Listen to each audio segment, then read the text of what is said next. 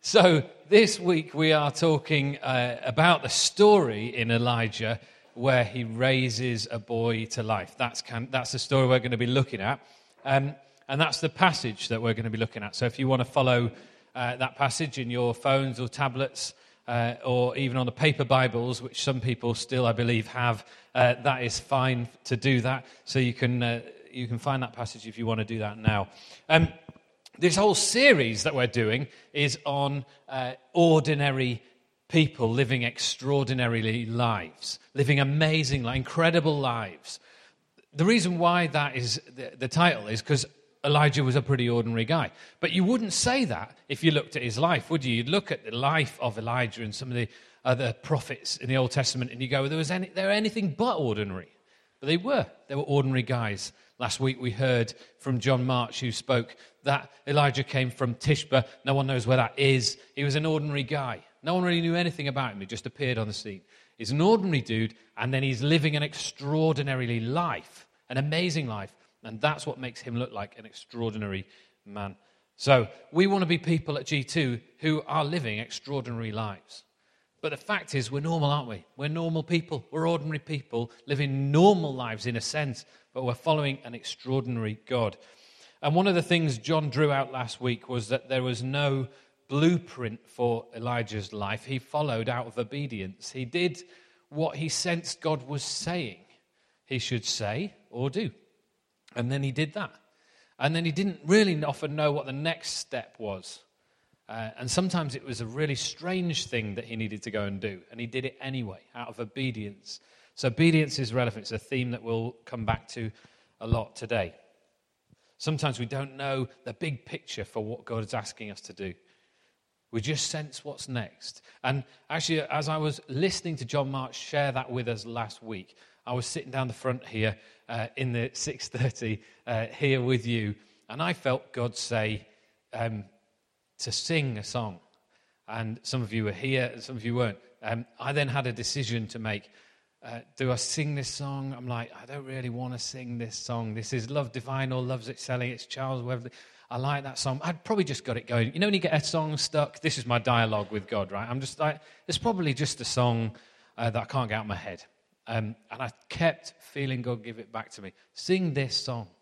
So then I've got a decision to make, haven't I? I'm like, okay, even if it is God saying it, maybe it's for me. I could just keep, I love that song. Thanks, God.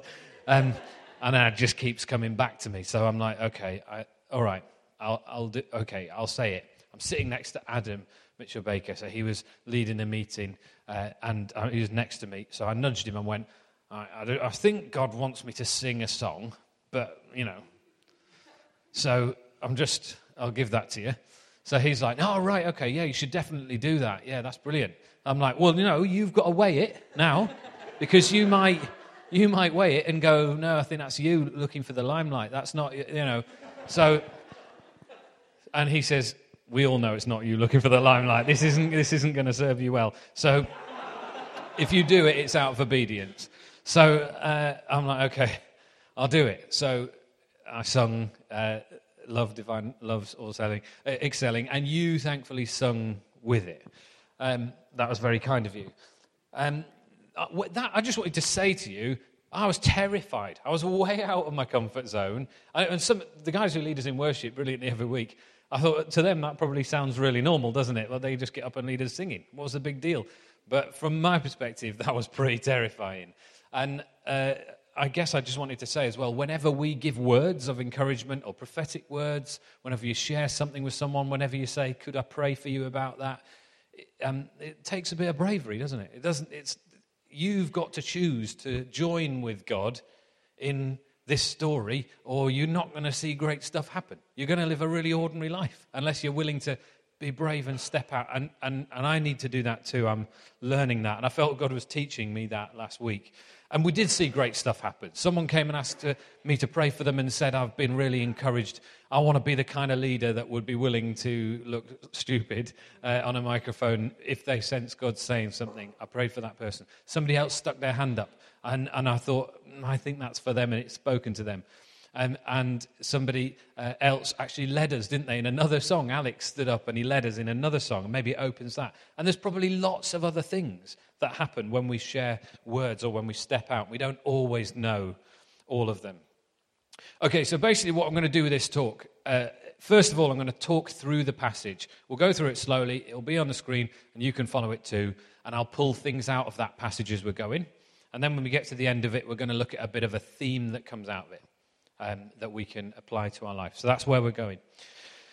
Right, so that might be too small for some of you to read, so sorry about that, but I'll read it as well. So sometime later, the brook had dried up. Remember, he's in the Cherith Ravine, which is this place where there's a tiny little stream, and he's just been getting water from that. He's been fed by ravens, and just so you know, like a raven is one of the smallest members of the raptor family, in other words, like birds of prey. So it eats carrion. This has not been fine cuts of meat that he has been surviving on. He's been surviving on bits of lizard and rat and whatever else this raven would bring to him. So that's where he's been, in a place of proper hardship. It dried up because there'd been no rain in the land, because Elijah had prophesied that to be the case. He'd said there's not going to be any rain until his word. Then the word of the Lord came to him. So again, I'm just going to keep stopping as we go through this, right? The word of the Lord comes to him. So we don't know how exactly that happens. It happens in different ways in the Bible, and it happens in different ways for us, doesn't it? We hear God's voice in different ways and different times. So we don't know if he was lying and suddenly had a bit of a revelation and he knew what he should do. We don't know whether he just thought it was the sensible next step. We don't know whether he heard an audible voice or if he had an angelic visitation. We don't really know, but what we know is the word of the Lord came to him and said, "Go at once to Zarephath in the region of Sidon and stay there. I've instructed a widow there to supply you with food." So he went to Zarephath, and there, when he came to the town gate, a widow was there gathering sticks. He called her and asked. Now, wait a sec, before we get into what he asked. He's going to Zarephath. The word of the Lord's come to him and says, "Go to Zarephath." Now, he would have known, although most of us wouldn't today, that means place of refining. That's what Zarephath means, a place of refining. So he gets the word, go to Zarephath, which is an actual place, and it's outside King Ahab's realm. It's outside that kingdom, so it's a Gentile place. So he says, go outside of this region to a place of refining. In other words, he would have known he's going to get sharpened and refined in this season, whatever's coming up next. He also would have known that this is embarrassing. It's embarrassing for him to go as a Jewish, respected, prophetic leader. He would have known this is an embarrassing thing to go and stay with a widow who is a Gentile. And also to get her to provide for him. That would be a little bit embarrassing, particularly as it's him who's called the drought. That would mean she would be in hardship. So this is a bit of a difficult situation for him. He called to her and he asked, "Would you bring me a little water in a jar so that I may have a drink?" As she was going to get it, he also called, "And bring me, please, a piece of bread." So, lots of things in the Old Testament signpost towards Jesus. This is one of them. This is a signpost towards Jesus. Lots of people thought, when Jesus says, who do people say I am? And Elijah was one of the people that they thought he might have been. They're like, we don't really know who you are, but you're kind of like Elijah. And the life of Elijah often signposts towards the person of Jesus. Do you remember that story where Jesus is outside of town and he's at a well and he is looking for water? He's thirsty, it's the middle of the day, and there's a woman there at the well and he says, "Give me a drink." She gives him a drink, and he says, "I'll give you water. I mean, you'll never thirst again." So Jesus does that. Elijah's kind of doing that. He's like, bring me a bit of water, says to this woman.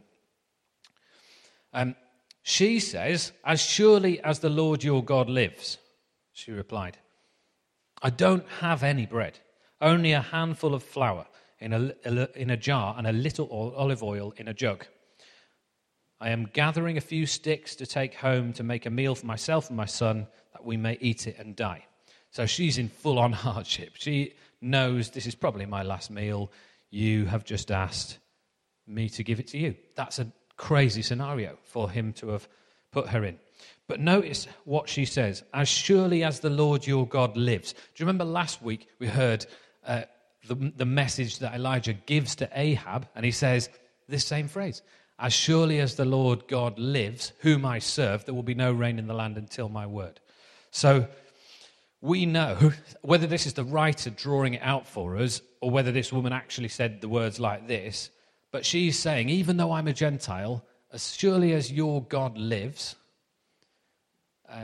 let it be so. I will do it. And there isn't anything that I don't have enough to give you, but I will give you what I have. Elijah says to her, don't be afraid. So that's relevant too, because she's clocked he's a holy man. She's figured out, this guy's legit. He's actually like, I can sense this. He's really holy. He's asked me to do something, and I've said, as surely as your God does live, I'm being honest with you.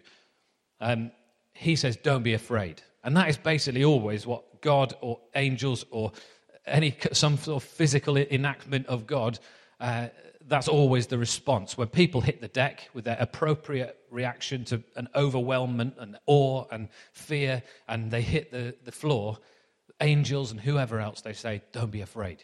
Because in spite of God's greatness, he is good.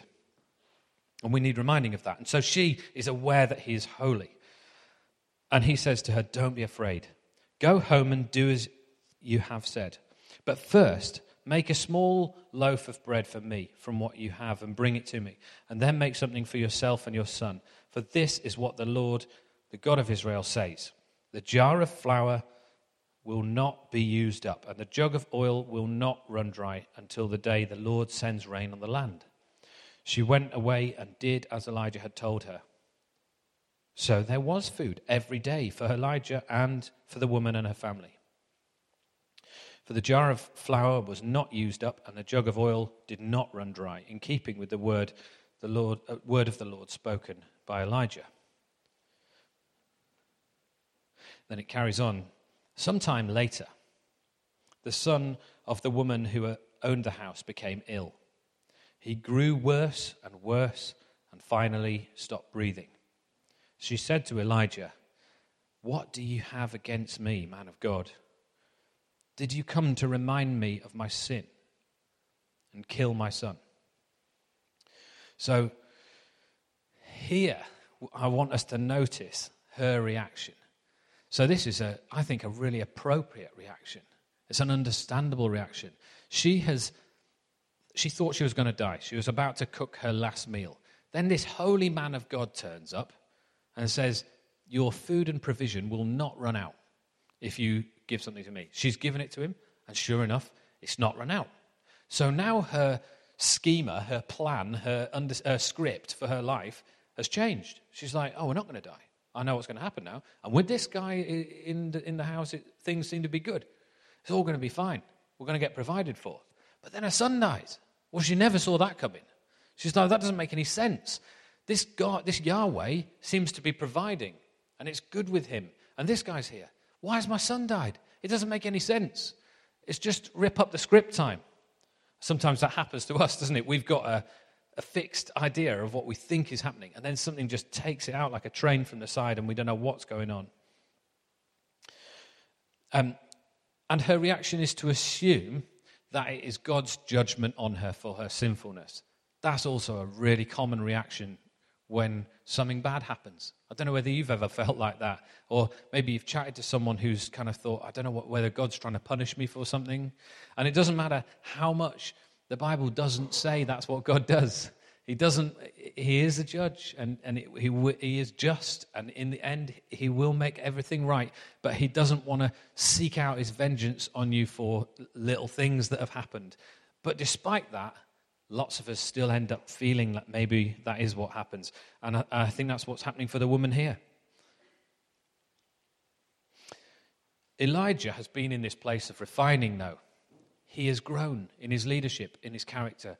So notice his reaction. He doesn't correct her. He understands why she's reacted like that.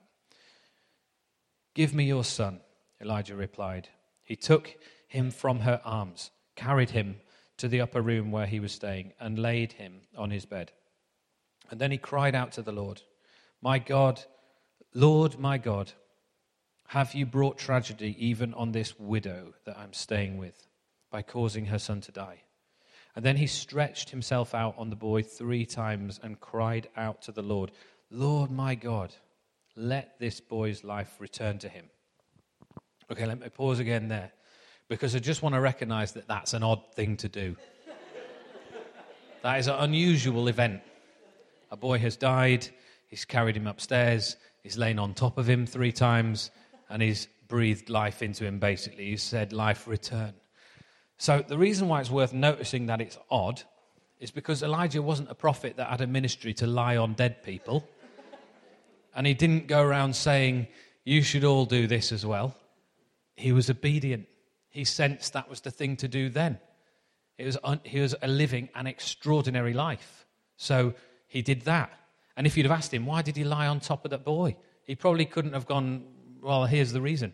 He'd just done it out of obedience. It seemed like the right thing to do to him and the Spirit at the time.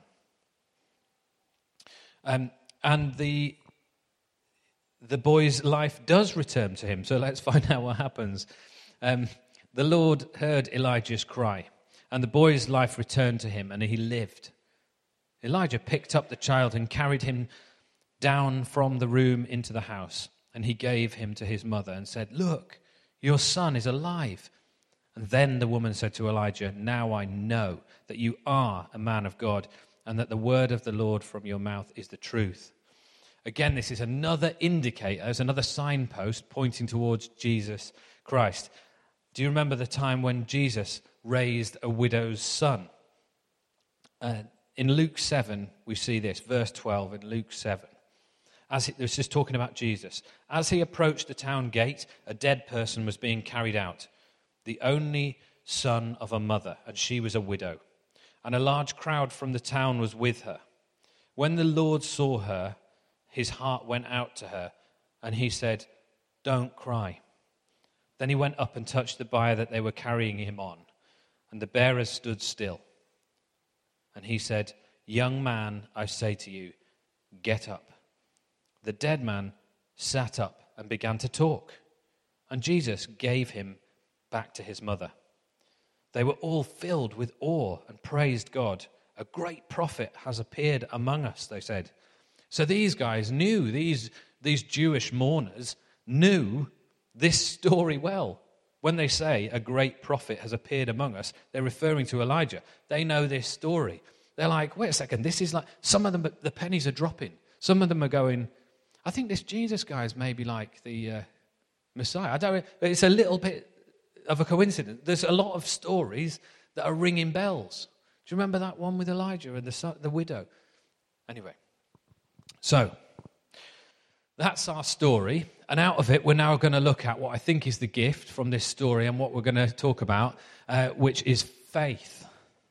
Faith to see healing happen. Faith to see brokenness restored. Faith to see all sorts of things happen. Faith is the product of obedience through hardship. We like to think faith is a gift that is dropped in your lap. And it's not really the case. It is a gift. It does grow, but it also is the product of obedience through hardship. And this is the story of Elijah. This is his story. It's his obedience. As he is obedience in the hardship, faith increases, miraculous provision comes. That basically happens throughout all the stories we've looked at and throughout others in the Bible too. So Elijah, in the hardship of the Cherith Valley, being fed by ravens, not having anything, just on his own, in his own wanderings, have I got it all wrong? Did I say everything wrong to Ahab? Throughout that hardship, his obedience to then continue and go to Zarephath, go to the woman, the widow. Whether it's the widow's giving Elijah food and drink. She is in hardship. He says, "Give me something to eat and drink," and she's obedient. Even though it doesn't make sense. She does that too. The widow's son dies, and she is obedient when he says, "Give me your son." Don't underestimate how much she didn't want to let go of her dead son. A mum doesn't want to let go of a if you can't really imagine it. She would want to cling on to it, that boy. So it would have been hard for her to go, okay, here he is, take him upstairs. But she was obedient, and faith grew in that obedience, and in that hardship, a miraculous provision came. And as we are obedient and we trust God in the hardship, we are refined. Our faith is refined. It is reworked. It's like the pressure of heavy rock on a diamond that makes it beautiful. And it's like the heat and the temperature underneath gold that makes it melt, and it refines it and makes it purer than it was before. It is an unpleasant process. It's a difficult process, but it is the process through which faith is grown. And the Bible tells us time and time again, it's going to be difficult. In Philippians 1:29, we know that we're going to have to suffer. If we really want to grow in our faith, we'll have to suffer. Hebrews 12 says there's a direct correlation between suffering, hardship, and discipline in that process, therefore obedience, and out of which faith is grown. In James 1 verse 3, it says you're going to get tested. It's going to come under pressure and testing, your faith. But that's what's going to make it grow. That's what will prove it. It's going to be difficult, but that's how it'll happen. So what is this faith? The next one is a great verse in Hebrews 11. The writer of the Hebrews says, now faith is confidence in what we hope for and assurance about what we do not see. This is what the ancients were commended for. This is what people like Elijah were commended for. So it's good to look at him as an example and others. It's faith and confidence in what we can't see yet. Assurance of what is not yet possible. We can't imagine it yet. Even stuff that you can't imagine, the Bible says, not a problem. Jesus is able to do immeasurably more than you ask or imagine. So your lack of imagination is not a problem to God. Faith is not given to us for overcoming obstacles. Faith is given to us so we experience them in their fullness. So we go through the hardship. So we go through the difficulty and the pain in its fullness. That's what faith is for.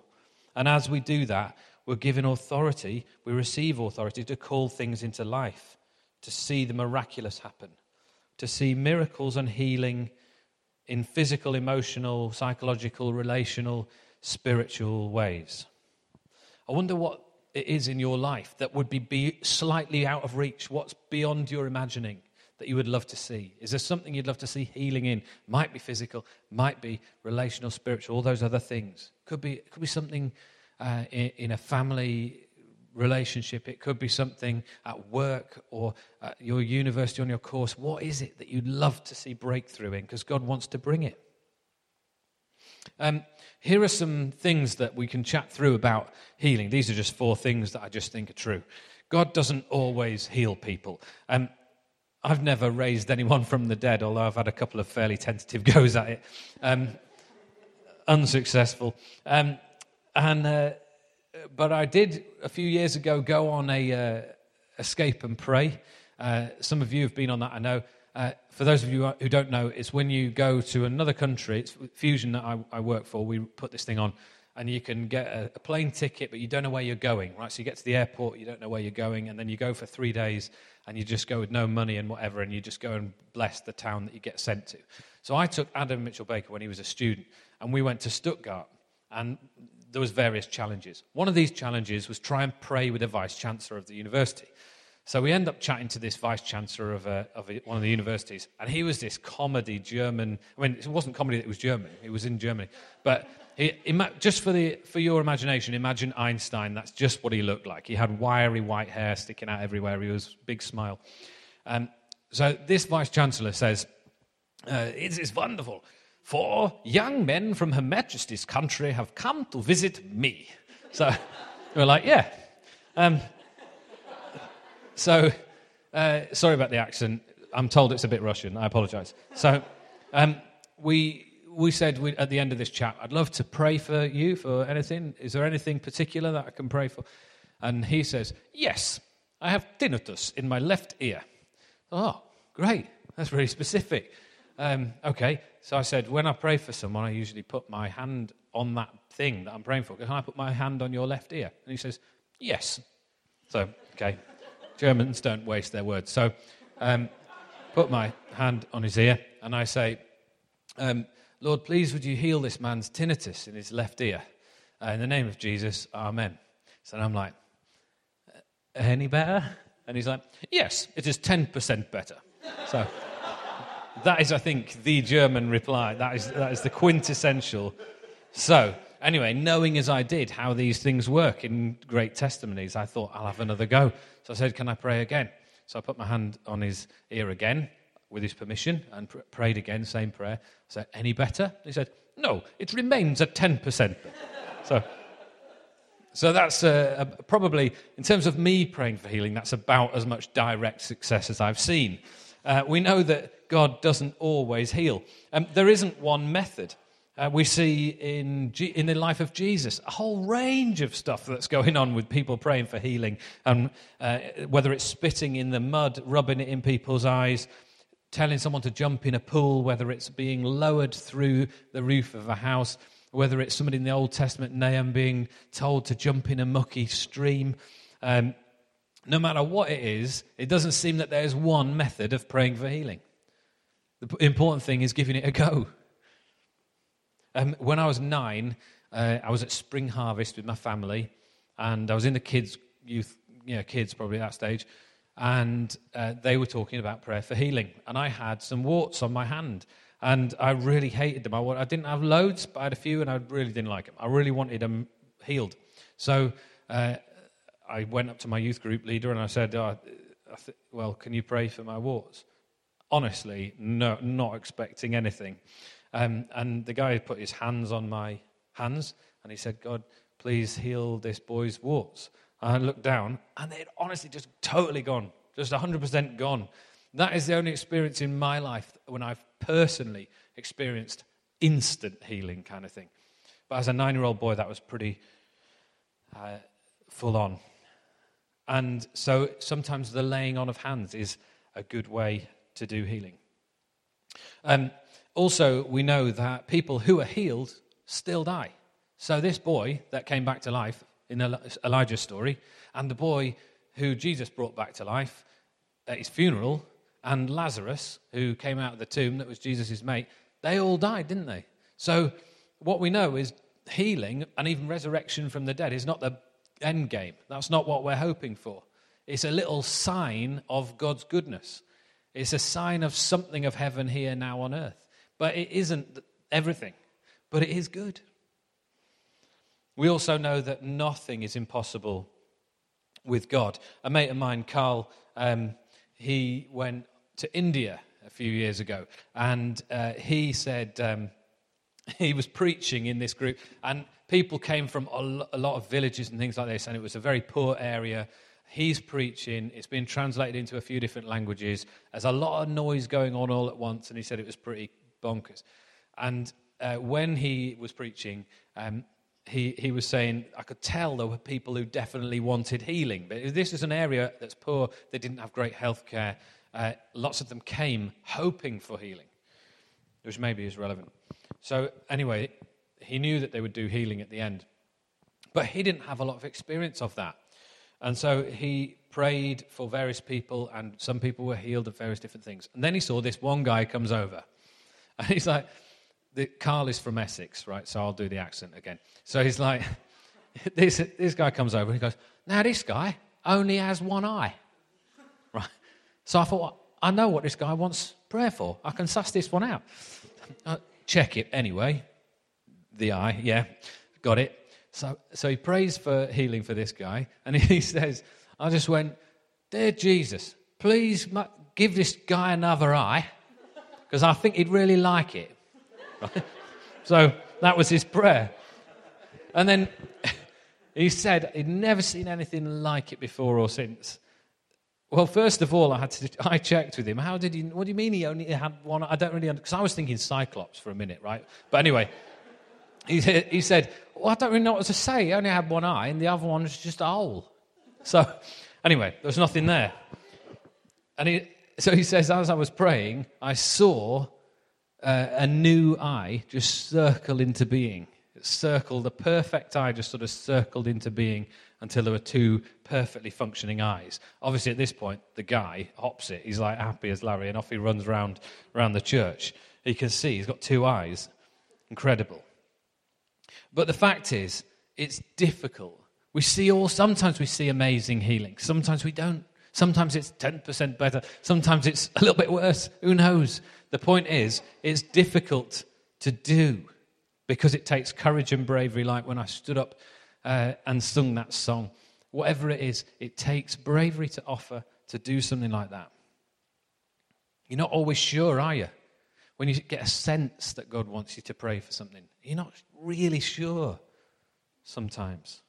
Question is, are we willing to risk it? Are you willing to spend some of your reputation and some of your pride on maybe something extraordinary? And you might look a bit stupid. Are you willing to do that?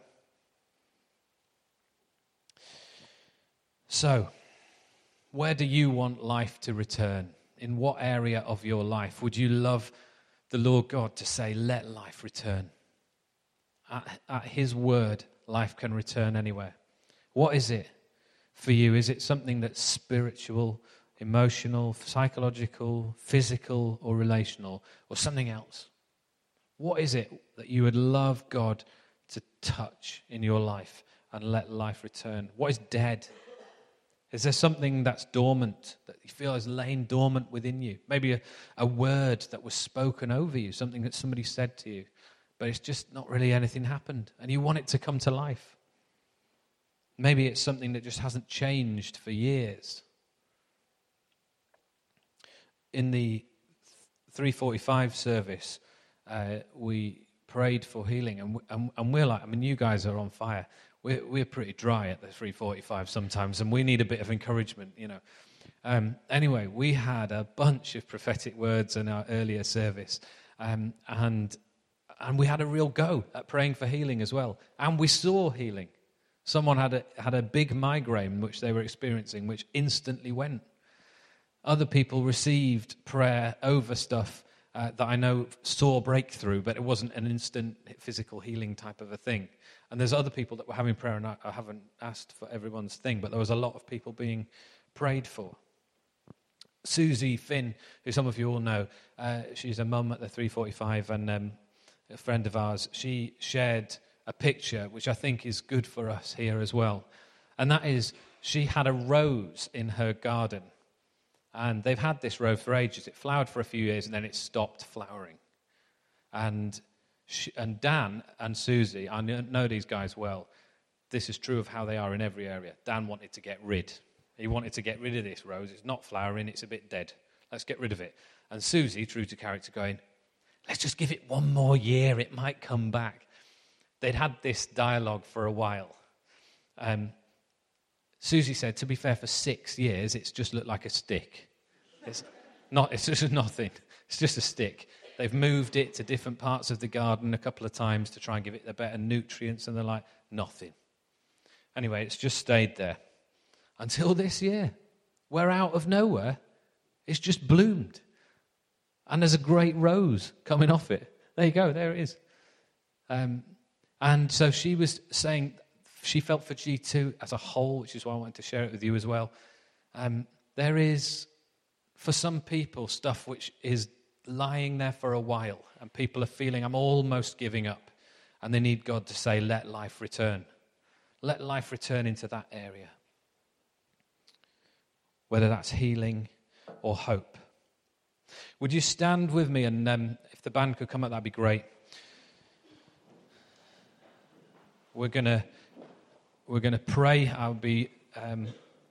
We welcome new words as well. If you would like have a prophetic sense and something you'd like to share, and we're going to say these words together. I'll say the words that are in the normal font, and if you can say the ones that are in the italic, that would be great. And band, if you feel you want to start to play, that would be great as well.